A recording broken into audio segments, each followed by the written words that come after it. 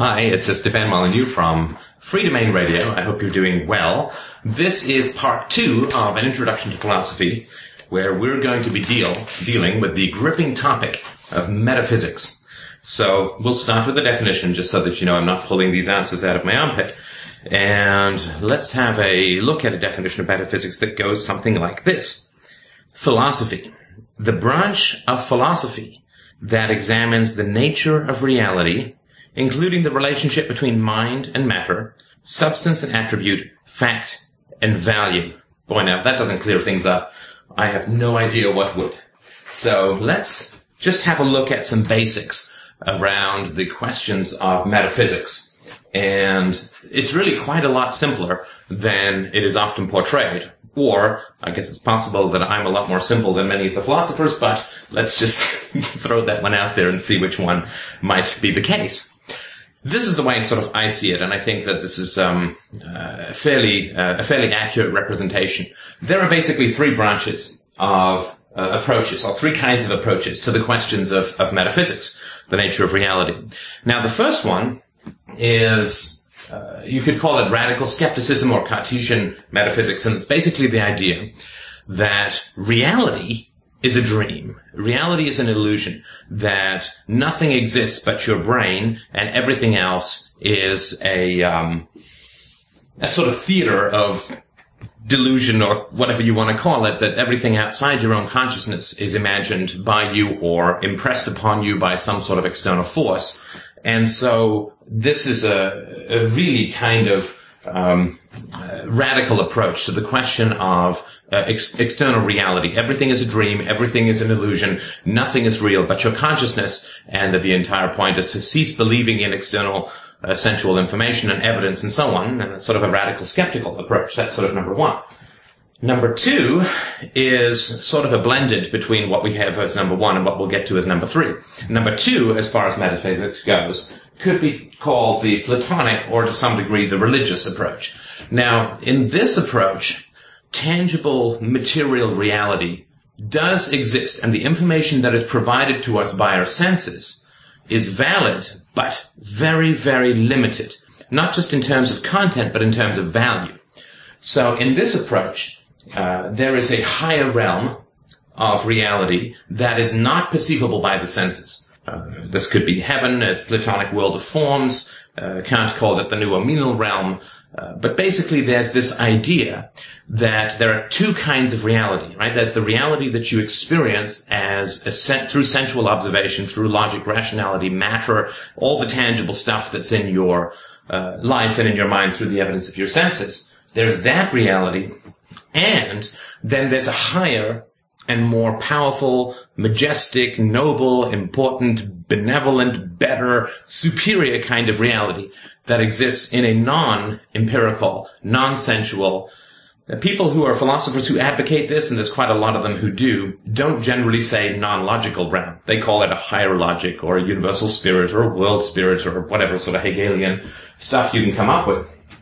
And so that's sort of the second realm. Yes, they say that sensual reality, tangible, material, objective reality does exist and is valid, but is kind of far less valid and less important than this higher realm of perfect ideal forms and gods, and sometimes it's translated into society and so on. And this idea, you may not believe, is that relevant, but this is the dominant idea of philosophy. This is by far the most common view within philosophy, that there's this higher realm that is much more important than the sensual, material, empirical realm. And there are sort of only two places, or two systems of thought. This is sort of foreshadowing a little, but I'll sort of give you a hint of where we're going. There are two systems of thought which radically oppose this. Neither of them can be particularly called systems of philosophy, though they are applications of philosophical concepts. There are two systems of thought which oppose this. And the first is the scientific method, and the second is the free market, sort of a trade, an uncoerced trade. And the reason that we know that the scientific method opposes this is you don't see scientific papers which say, well, all of the evidence disproves, like all the material, experimental, and reproducible evidence disproves my theory, but it's true in a higher realm. I mean, you don't get a lot of papers published if that's your approach. I mean, you may in theology, you will in graduate philosophy, but not so much in the scientific realm. And we'll talk about the free market, the economic side of this equation, in a couple of podcasts from now. So there's the sort of the two realms. The first realm, everything is an illusion. The second realm is things aren't really an illusion, but they're much less important. What we sort of see in our day-to-day life is much less important, valid, valuable. It's less superior. It's inferior to what goes on in the sort of higher realm of ideals. And the third view of reality is what is generally accepted as the scientific method, which is the evidence of the senses and physical tangible reality is all that exists. There is no higher realm of forms. There is no higher realm of ideals. There is no alternative universe where ideas have life, where consciousness can exist without material form, any of these kinds of things. That what we can measure, matter exists, energy exists, and that's really it. And that's really the scientific method. And as I mentioned before, there are some economic approaches which describe this as being the approach of the free market. And so when it comes to metaphysics, right, these are the three branches. Nothing is real. Things are real but unimportant, like sensual evidence is real but unimportant, and there's this higher world of enlightenment that you need to achieve or that's valuable to achieve. And the third is that nothing exists except matter and energy. This could be called radical materialism or whatever, but we'll just call it materialism or science. So the question then becomes, in terms of philosophy, right, as distinct from religion, right, there's lots of systems of thought. I mean, you could call them systems. I would say that philosophy is really the only system of thought. Everything else is just sort of organized opinion or semi-organized opinion, I guess you could say. But the question becomes, in philosophy, which one of these three views is valid? And if none of them are valid, is there another view that could be valid? Well, let's take the first one and look at some arguments against this idea that there is everything is illusion, everything is an illusion. Now, one of the very interesting things about philosophy is that, or any kind of debate that you have really that's not involving a gun, I guess even if it does involve a gun, it's not really a debate, but it does involve some of these principles. The very interesting thing about arguing or debating with somebody is that there are a number of premises that you're going to have to take into account, that you're going to have to accept as valid if you're going to engage in an argument with someone. So, if we say something like, or if I sort of walk up to you one day and I say, hey, remember me from the videos? I had a dream about a sparrow last night. Well, is there any way that I can prove to you objectively the truth value of that statement? I had a dream about a sparrow last night. Well, I would say no. I could be telling the truth. I could not be telling the truth. I could be lying to you for whatever reasons. But there's no really objective way to determine whether what I'm saying is true or false. You would have to either believe me or not believe me, but your belief or non-belief would not be based on any objective rational criteria. It would only be based on whether you thought I was sort of an honest or trustworthy person or this or that or the other, and whether I'd had a sort of history. But of course, in the realm of telling you about my dreams, I may have had a history of telling you all about these dreams, but you never would know whether or not the dreams that I'm telling you about are true or just made up or whatever. So, in that particular example, there's no possibility of a true or false statement. It's just a matter of opinion. You could say it's a matter of faith. If I generally tell the truth about everything and there's no particular motive for me to lie about these dreams, then it would not probably be too rational to believe that I'm just suddenly up and starting to lie about these dreams for no particular reason. This may be further evidenced by some other criteria that you could bring to bear on the case. Something like, if I'm in a therapist's office and telling that therapist about my dream and I'm paying for the dream interpretation, my motive to lie about the dream would probably be a little bit less because I wouldn't really be getting my money's worth, which I'd probably want out of my therapist. So when we look at debate, there are certain things which are taken for granted if you're going to debate with somebody.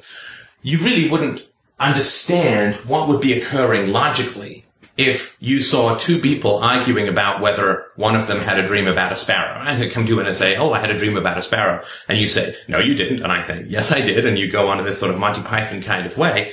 That wouldn't really be an argument that would make any sense, because there would be no way of proving either side of the position. So when you get into a debate with somebody, there are certain things that you're going to take for granted as being intrinsically part of that debating process. And that's something very important to understand. To debate with another human being requires the acceptance of certain axioms, without which, if you don't accept those axioms, then the act of debating itself becomes a contradiction. So when we look at this first principle, which says everything is an illusion, let's say that I come up real close into the camera, that I come up to you and I say your name is Sue. I say, Sue, gotta tell you, everything is an illusion. Everything that you perceive is merely an illusion. It's an interesting statement. What I would say to that, I don't have my Sue wig with me, but let me sort of switch sides for a second. I would say in response to that, if I was Sue, I would say, okay, now is it true that everything is an illusion for you, or is everything an illusion for everyone? Sort of an interesting question.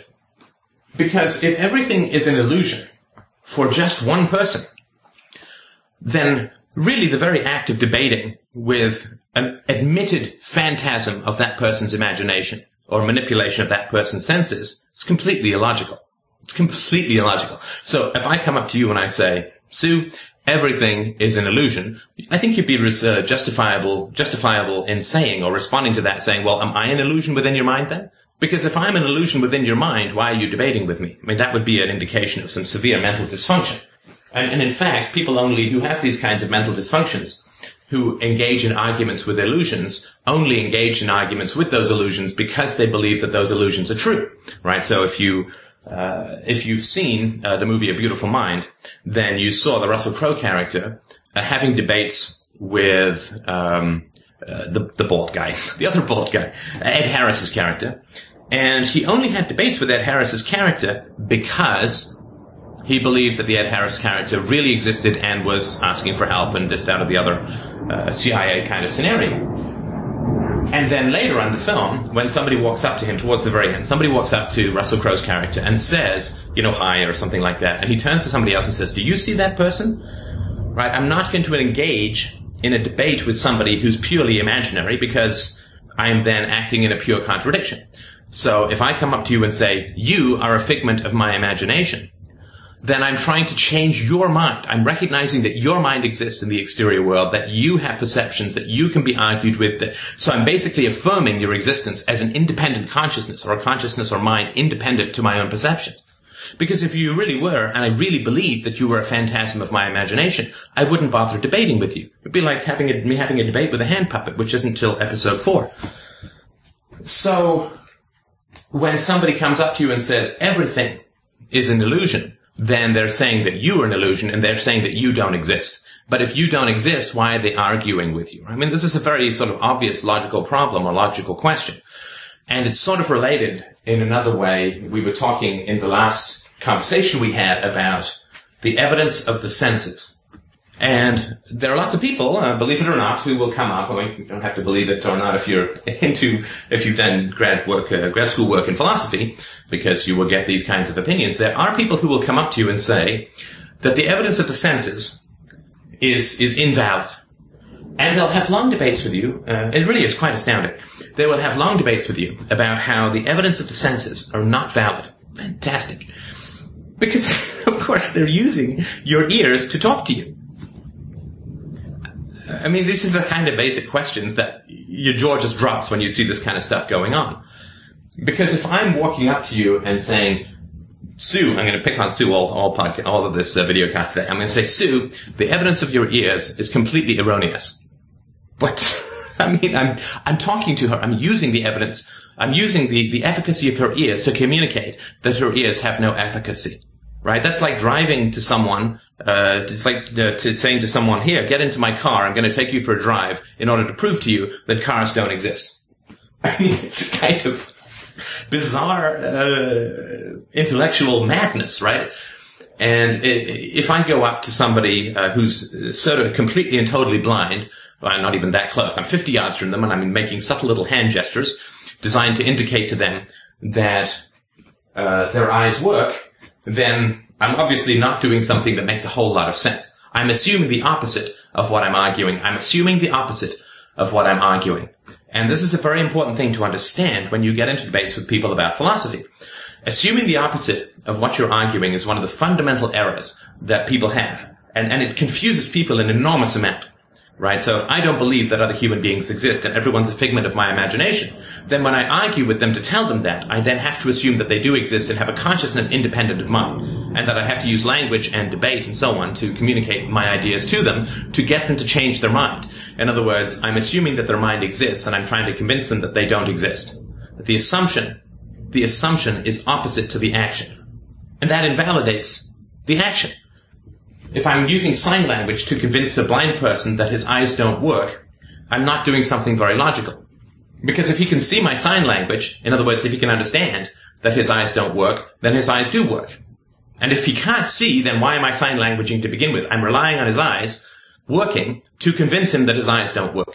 So whenever you hear people talk about the senses are not valid and the senses are limited, the senses make lots of mistakes and this and that and the other, well, they're already using the evidence of your senses. I mean, unless they can use this sort of Vulcan mind meld on you, they're using the evidence of your senses in order to convince you that your senses are erroneous. Now, of course, if it's true that your senses are erroneous, then there's no reason to believe that you've accurately interpreted or heard any of the arguments that they're putting forward. So you could say to somebody who says that your senses are invalid, it's like, oh, well, I just heard you say that. What part of what I've heard is invalid? Right? Because if I've accurately heard your idea, then my senses are valid. And if I have inaccurately heard your idea, then I can't respond to it. So this is kind of like a mental trickery that I'm not saying that sort of people wake up consciously with this, like, Lex Luthor kind of, I can use that metaphor for the ball thing, this kind of Lex Luthor metaphor that says, I'm going to, twirl my evil mustache and I'm going to convince people that their minds don't work or that they don't exist while assuming that they do exist, and I'm going to convince them that their senses aren't valid while using their senses. It's just that people haven't really been taught much about this sort of basic stuff. And so there's quite a lot of confusion in the realm of philosophy around these sorts of basic ideas. Now, in the second realm, sorry, let me just go back for a second. In the first realm, we could say that anybody who puts forward the argument that nobody else exists has automatically invalidated that argument. Something you don't even need to invalidate. Again, not to overly use this kind of thing, but it's something wherein if I say to you, I have no capacity to make sound, and I'm telling you this, then I've completely invalidated. You just have to say to somebody like that, I'm sorry, I can't really debate with you because you have rejected your own premise in the action of arguing, right? So arguing requires that the senses work, that language makes sense, that there's some sort of objective reality between the two people who are debating, right? In other words, sound waves travel from my mouse into the microphone across the internet, blah, blah, blah. There's some sort of objective sensual material reality between us. And so you exist, language is valid, the senses are valid, there's an objective reality that transmits this information from my mind to your mind. All of these things have to be accepted. They have to be accepted by the very nature of entering into a debate. So if somebody enters into a debate to try to convince you that any of these things are not valid, then they've completely contradicted themselves. You don't even have to say that much. You have to say, well, you're assuming that which you are arguing against, right? You're assuming that which you are arguing against. You're accepting it as true in order to argue against it. That doesn't make a whole lot of sense. You really need to go back to the drawing board, with all due respect. And you can say it nicely and this and that. But it's sort of a basic thing. Right? When people start debating, right, they're going to end up in a situation where they have to assume a whole bunch of things in order for the debate to be rationally possible, and then they can't then reject those things. So that's sort of the way that I would approach it to begin with. Now, there were sort of two possibilities under sort of umbrella one of everything is an illusion and everything is subjective. The first was that everything is an illusion and there's only one mind in the universe. That's me, and you're all illusions. Of course, that doesn't make any sense, so that I would then go and try and change the mind, assume that the existence of an independent consciousness I could debate with in order to convince that independent consciousness that it didn't exist. So that wouldn't make any sense. That we can throw aside as just silly. If somebody really does believe that everything is an illusion, you really don't have to worry about them debating with you. They're not going to do that, right? Because if they understand that the hand puppet is just a hand puppet, they're not going to engage in a vociferous and violent debate with their hand puppet creation, unless they're mentally ill, in which case you don't debate with them, or they're doing it for your entertainment, in which case you simply applaud and tip them. But the second question is, or the second possibility is, that it's the Matrix scenario, right? That there are all these consciousnesses for which reality is an illusion for all of them. And, of course, that one becomes problematic as well, because if our consciousnesses, if our minds are separated from each other, and everything is then an illusion, so that the space between them, right? So we have this mind, and my head. Let me just use some really effective props here. For those who are listening on the audio side, I've got my fist up against my head. So here's a mind, and my head represents reality, or sort of the quote, illusory reality between them. But of course, if every way of communicating or connecting between the minds is an illusion, then there's no possibility of communicating between the minds, and therefore there's no possibility of having a rational debate, of using sound waves to transmit from vocal cords to ear, to be interpreted by the mind, and so on, blah, blah, blah, right? So we may believe, if we choose, I don't think it's rational, but we may choose to believe that everything is illusion, that it's the Matrix and blah, blah, blah, blah, blah. Of course, as I mentioned in the last video cast, there's no null hypothesis for that, right? There's no way of disproving it, right? Every single thing that occurs within reality, whether consistent or otherwise, is a methodology for proving this, right? So because there's no null hypothesis, there's no way of disproving it, then it is intellectually equivalent to the argument that I dreamt of a sparrow last night. Well, there's no way of proving it or disproving it, so why would you even debate it, right? But the moment you do debate it, you're breaking the conventions of what it is that you're trying to prove. You're automatically disproving the premise that everything is an illusion by arguing with another human being. So this is a pretty important thing to understand. We can completely logically dismiss all arguments that everything is an illusion, with the exception of those who never argue with us, in which case, who cares, right? They're just sort of doing their thing, not talking to anyone about this belief, because why would they? Everything's an illusion, so they're not part of the intellectual debate of the times. But the moment somebody enters into the intellectual fray of debate, they can't say that everything is an illusion. So I think we can put that aside, the radical skepticism as well as skepticism towards the efficacy of the senses. And let's look at a trickier proposition, which is number 2. And we'll get to number 3, I would imagine, given the limits on the stuff I can upload, maybe tomorrow. So, number 2 is the idea that, yes, empirical sensual reality does exist, is objective, has value, but it's a far lesser value than the higher realm. We'll just call it the Platonic realm. And the reason that I use that phrase is not to sort of show off any kind of education that I've received, but rather because Plato was the first philosopher who really quantified and codified and made a strong, consistent case, I wouldn't say logical, but consistent case for this higher realm. And Plato used the metaphor of a cave, and you may have heard this before, I'll just mention it briefly. So he said that when we're in reality, when we look at the evidence of the senses, we are like somebody who is sitting in a cave, and in the middle of the cave is a flickering fire. And walking around the cave or walking around the fire are some animals or some objects or whatever.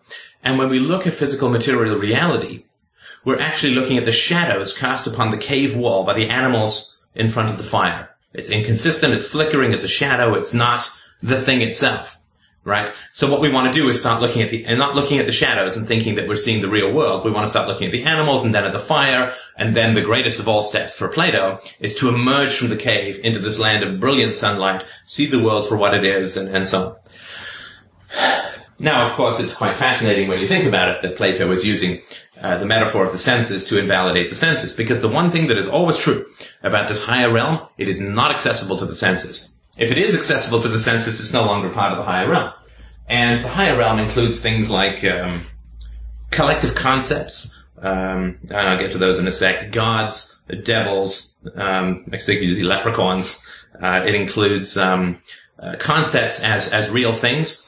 So, for instance, I've talked about this in conceptual development, so we're going to make the prop. It's an interesting prop. It could either make you look happy or it can make you look sad, but we'll just work with the happy side of things. So we have this banana, and the question always arises, how do we know that it's a banana, right? There's no banana-ness. There's no essence of banana that's sort of a material object within this. This is just a collection of atoms and energy wrapped in a particular conceptual idea we call the banana. But banana, as a concept, does not exist in the real world. Banana is just an idea within our own minds. Now, the real question, of course, always becomes, how do we get the idea of a banana?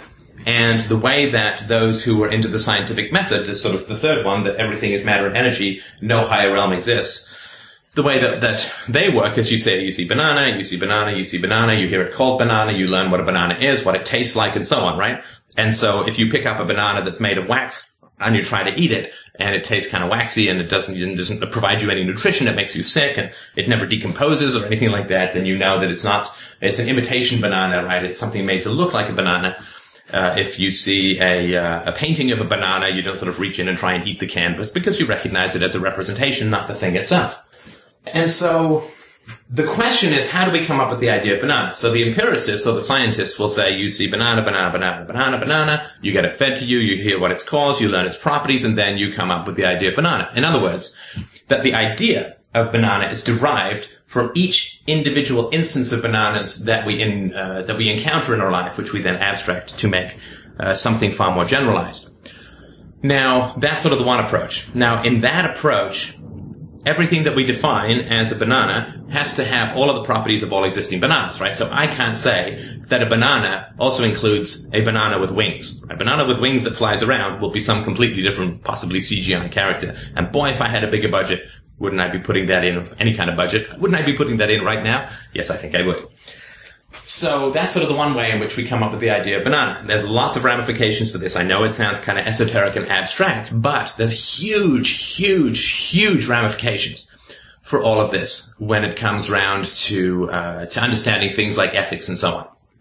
And what I'd like to talk about in terms of the second realm, in the realm that we have reality that is sensual empirical reality that is lesser or less important versus a reality that is higher or more important, that I would like to talk about that in the realm of the second round of people's thinking, second type of people's thinking. And the way that works is that Plato says, and I know this sounds a little bit silly, but you know, this is a pretty well-respected position in philosophy, so bear with me for a moment. Plato says, okay, we got this banana. How do we know it's banana? Well, the way that we know that it's a banana, according to Plato and lots of other thinkers as well who use different kinds of approaches to this problem, is Plato says we know it's a banana because before we are born, I know, just stay with me for a moment, this is important because it's very common. Before we are born, floating in the ether of perfect forms, of perfect concepts, of perfect ideas, is this magical, perfect, ideal, magnificent, flawless, indivisible banana. We know the perfect banana before we are born.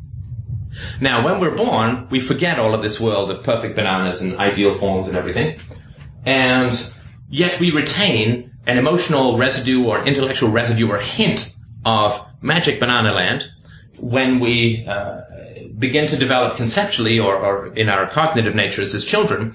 We then look at this yellow smiley thing or frowny thing, and we say, yes, I vaguely remember not exactly before I was born, but I vaguely remember seeing this giant perfect banana in the womb or the pre-womb or whatever. And so vaguely I connect back and I see then this real banana and that's how I know that it's a banana. And I totally understand that seems rather crazed when you put it in this way. And of course, the reason that people argue this position has got nothing to do with bananas and everything to do with things like gods and devils and governments and so on, which we'll get to a little bit later. But it's important to understand that this is this is why this is all done, right? The question is, do we get the concept banana from individual bananas, or do we understand the concept of banana and then apply it to the individual things that we encounter in the real world? And of course, the first thing that you need to do when you encounter somebody who makes this kind of argument, or maybe the first thing you can examine in yourself if you make this kind of argument, is to say, well, how do we know whether that's true or not? Right? I mean, it's relatively simple to know whether a banana exists or not. Again, assuming we toss out a crazy Matrix number 1 fantasy. Well, because it's got a smell, it's got a taste, it's got a logo, and we know it's real because it's got a logo.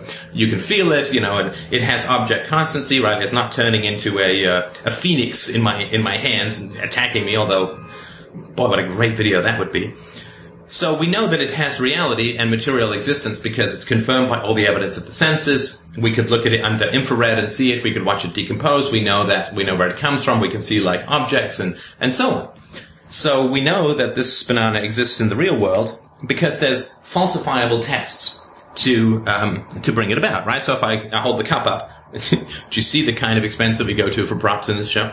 I hold the cup up and I say this is a banana, and of course, there's going to be certain problems, right? It's not organic. It wasn't grown from a tree. It was maybe not imported from South America, wherever this came from. It's not edible. It's not peelable. It's not curvy. It's a little curvy thing here, but not quite the same as a banana. And so there's falsifiable statements when it comes to conceptual organizations of things in the real world. Yeah, they have properties, and I can't put coffee into this and drink out of it, even decaf though, because I'm generally hyper enough. But there are true and falsifiable statements when it comes to dealing with physical objects in the real world. The same thing is true, of course, of scientific theories.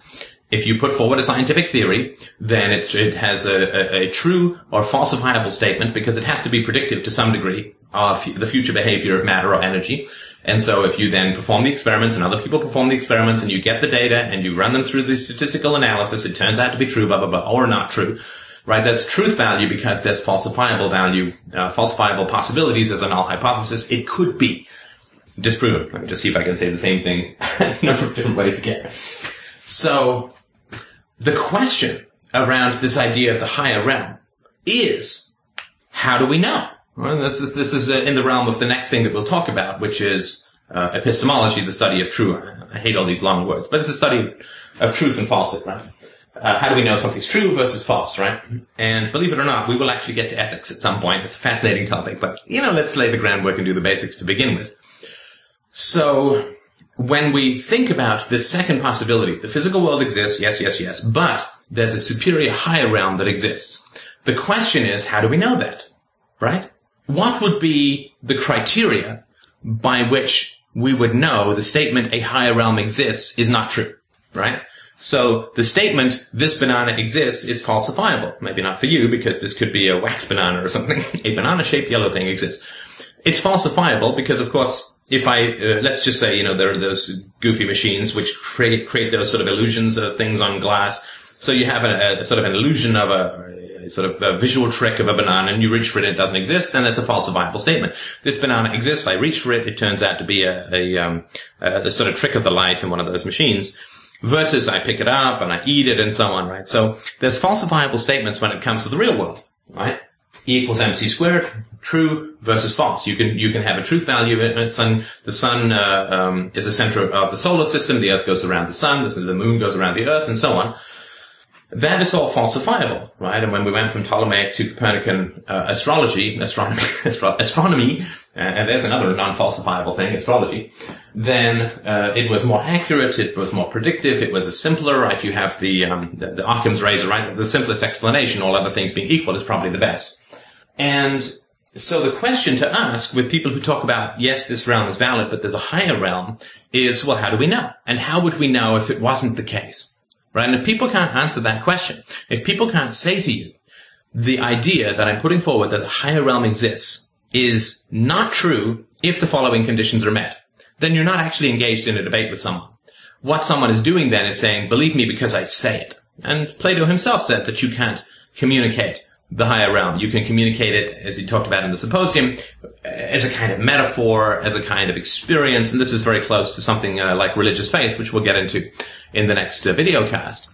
But the real question is it true or is it false, and how would we know? So when somebody puts forward a proposition and says, it's falsifiable if X, Y, and Z happens. This was the amazing thing about Einstein, of course, that every time he put forward a proposition, he also listed all the criteria by which it would be, it could be disproven, or by which you would know that his proposition or his theory would be false. And this is a very important thing to understand. So the question is, how would we know if this higher realm existed or not? What would be the indications that would let us know, yes or no, this higher realm exists? And of course, you really can't get an answer. It comes back to the old thing, if you have to ask, those that understand don't have to ask, and those that have to ask will never understand. It's that kind of irritating backwards, forwards Zen nonsense that says, well, if you believe it, then you believe it, and you already believe it, and you don't need to be convinced. And if you don't believe it, I can't find any way to convince you. Well, of course, that's not really an argument of any kind. All that somebody's doing when they do that is wanting you to confirm that you believe what they already believe. It's not a matter of convincing someone. It's not a matter of changing their mind. It's not a matter of applying logic or rationality or evidence or anything like that. It's just a matter of, dare I say it, a bold assertion, without any supporting evidence or criteria for disproof. Not a logical argument, and I would say that Plato would probably agree with that. It's not a logical argument because it can't be. So, if you say that something exists that is contrary to sense evidence, rationality, empiricism, science, and so on, then the onus is on you to prove that it does exist, and also the onus is upon you to provide a criteria by which it can be disproven. Right? So if you put forward a mathematical proposition, and at the basis it rests on 2 plus 2 is 5, you have a criteria by which it will be proven or disproven, right? 2 plus 2 is 4, we're good. 2 plus 2 is 5, we're not so good. So that's a very important thing to understand as well. If somebody's debating with you, it's very important, in my view, to ask them what is the criteria for disproof for what they're providing, for what they're proving. And the best way to sort of understand that, and we'll get into sort of number 3, which is really not that complicated. Number 3, that the only thing exists is matter and energy. There's no higher realm. Nothing's an illusion. Reality exists, blah, blah, blah. And only tangible, material, objective reality exists, sensual reality. And yes, this includes things like infrared. You say, we can't see infrared, but infrared exists. It's like, yeah, but we can see infrared. We just have to translate it into a spectrograph, right? So that idea as well, and I'll just sort of touch on this as well once we get into epistemology, which will come next, sort of number 3, the scientific one, and epistemology. People will always say to you, or so they could say to you things like, well, everyone sees a different color, right? See, Steph's wall is... to some people, it's going to be red. To some people, it's going to be rusty. To some people, it's going to be gray if they're colorblind, and so on. So everybody sees things really differently, and so consciousness is somehow divorced from reality and this and that. But color is a subjective term, right? So saying that everybody's going to see a different color against the back wall here doesn't mean anything as far as objective reality goes. The objective term for color is wavelength, right? So if you bounce the right scientific machinery or sensory apparatus off that wall and get it back on a particular spot, the wavelength of that color is going to be the same for everyone. And that's the whole point behind the idea of wavelength. That's why we have the term wavelength. It is a way of differentiating from the subjective criteria of color, right? So wavelength exists in an objective way. Our eyes, based on their size and whether we have the right rods and cones, is going to interpret that as different and transmit that to our brain. Our brain will interpret it its own way, maybe call it a different color, a different name. But wavelength is something that's subjective, right? So the fact that people see different colors has nothing to do with whether or not objective reality exists, because we have this term called wavelength, and of course this occurs in every other field. Somebody who's completely deaf, if they're going to see wavelengths of sound put out on a graph, will be able to see those wavelengths even though they can't hear them, and they'll understand that sound exists even if they can't hear it directly themselves. So, in the realm, just to sum up, in the realm of these sort of 3 areas of metaphysics, number 1, everything is an illusion. I think we can discard that one. Number 2, physical reality is not an illusion, but it's subordinate and inferior to some higher reality. I think that's something that's a little bit more difficult to argue, but fundamentally there's no criteria for disproof. There's no proof of it existing. It is something that you have to kind of accept on faith, and we'll get to faith a little bit later. and therefore it can't be called true. It can't be called a true statement because there's no criteria for disproof and there's no physical, material, objective proof that any of that sort of stuff exists.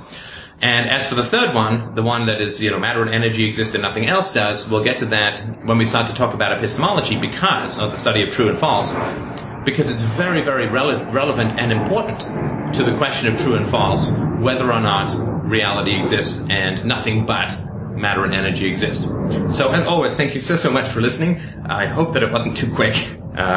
Maybe I had one or too many coffees before I started. I just switched to decaf, but you never know. Thank you so much for listening as always. I hope that you're enjoying this. I find this a magically fascinating realm of inquiry, and it really does lead to some very powerful places when you start to talk about this in the realm of ethics, and particularly in the realm of politics and economics. These the sort of foundations that we're laying here will prove, I think, to really clarify the questions of politics and ethics and morality and so on, which of course is the most important thing that philosophy has to offer you. This is all the building blocks. The most important stuff that philosophy has to offer you is happiness, which must be, can really only be attained by living an ethical life, but it's kind of important to know what ethics are if you want to do that. So again, thank you so much for listening. I will talk to you soon.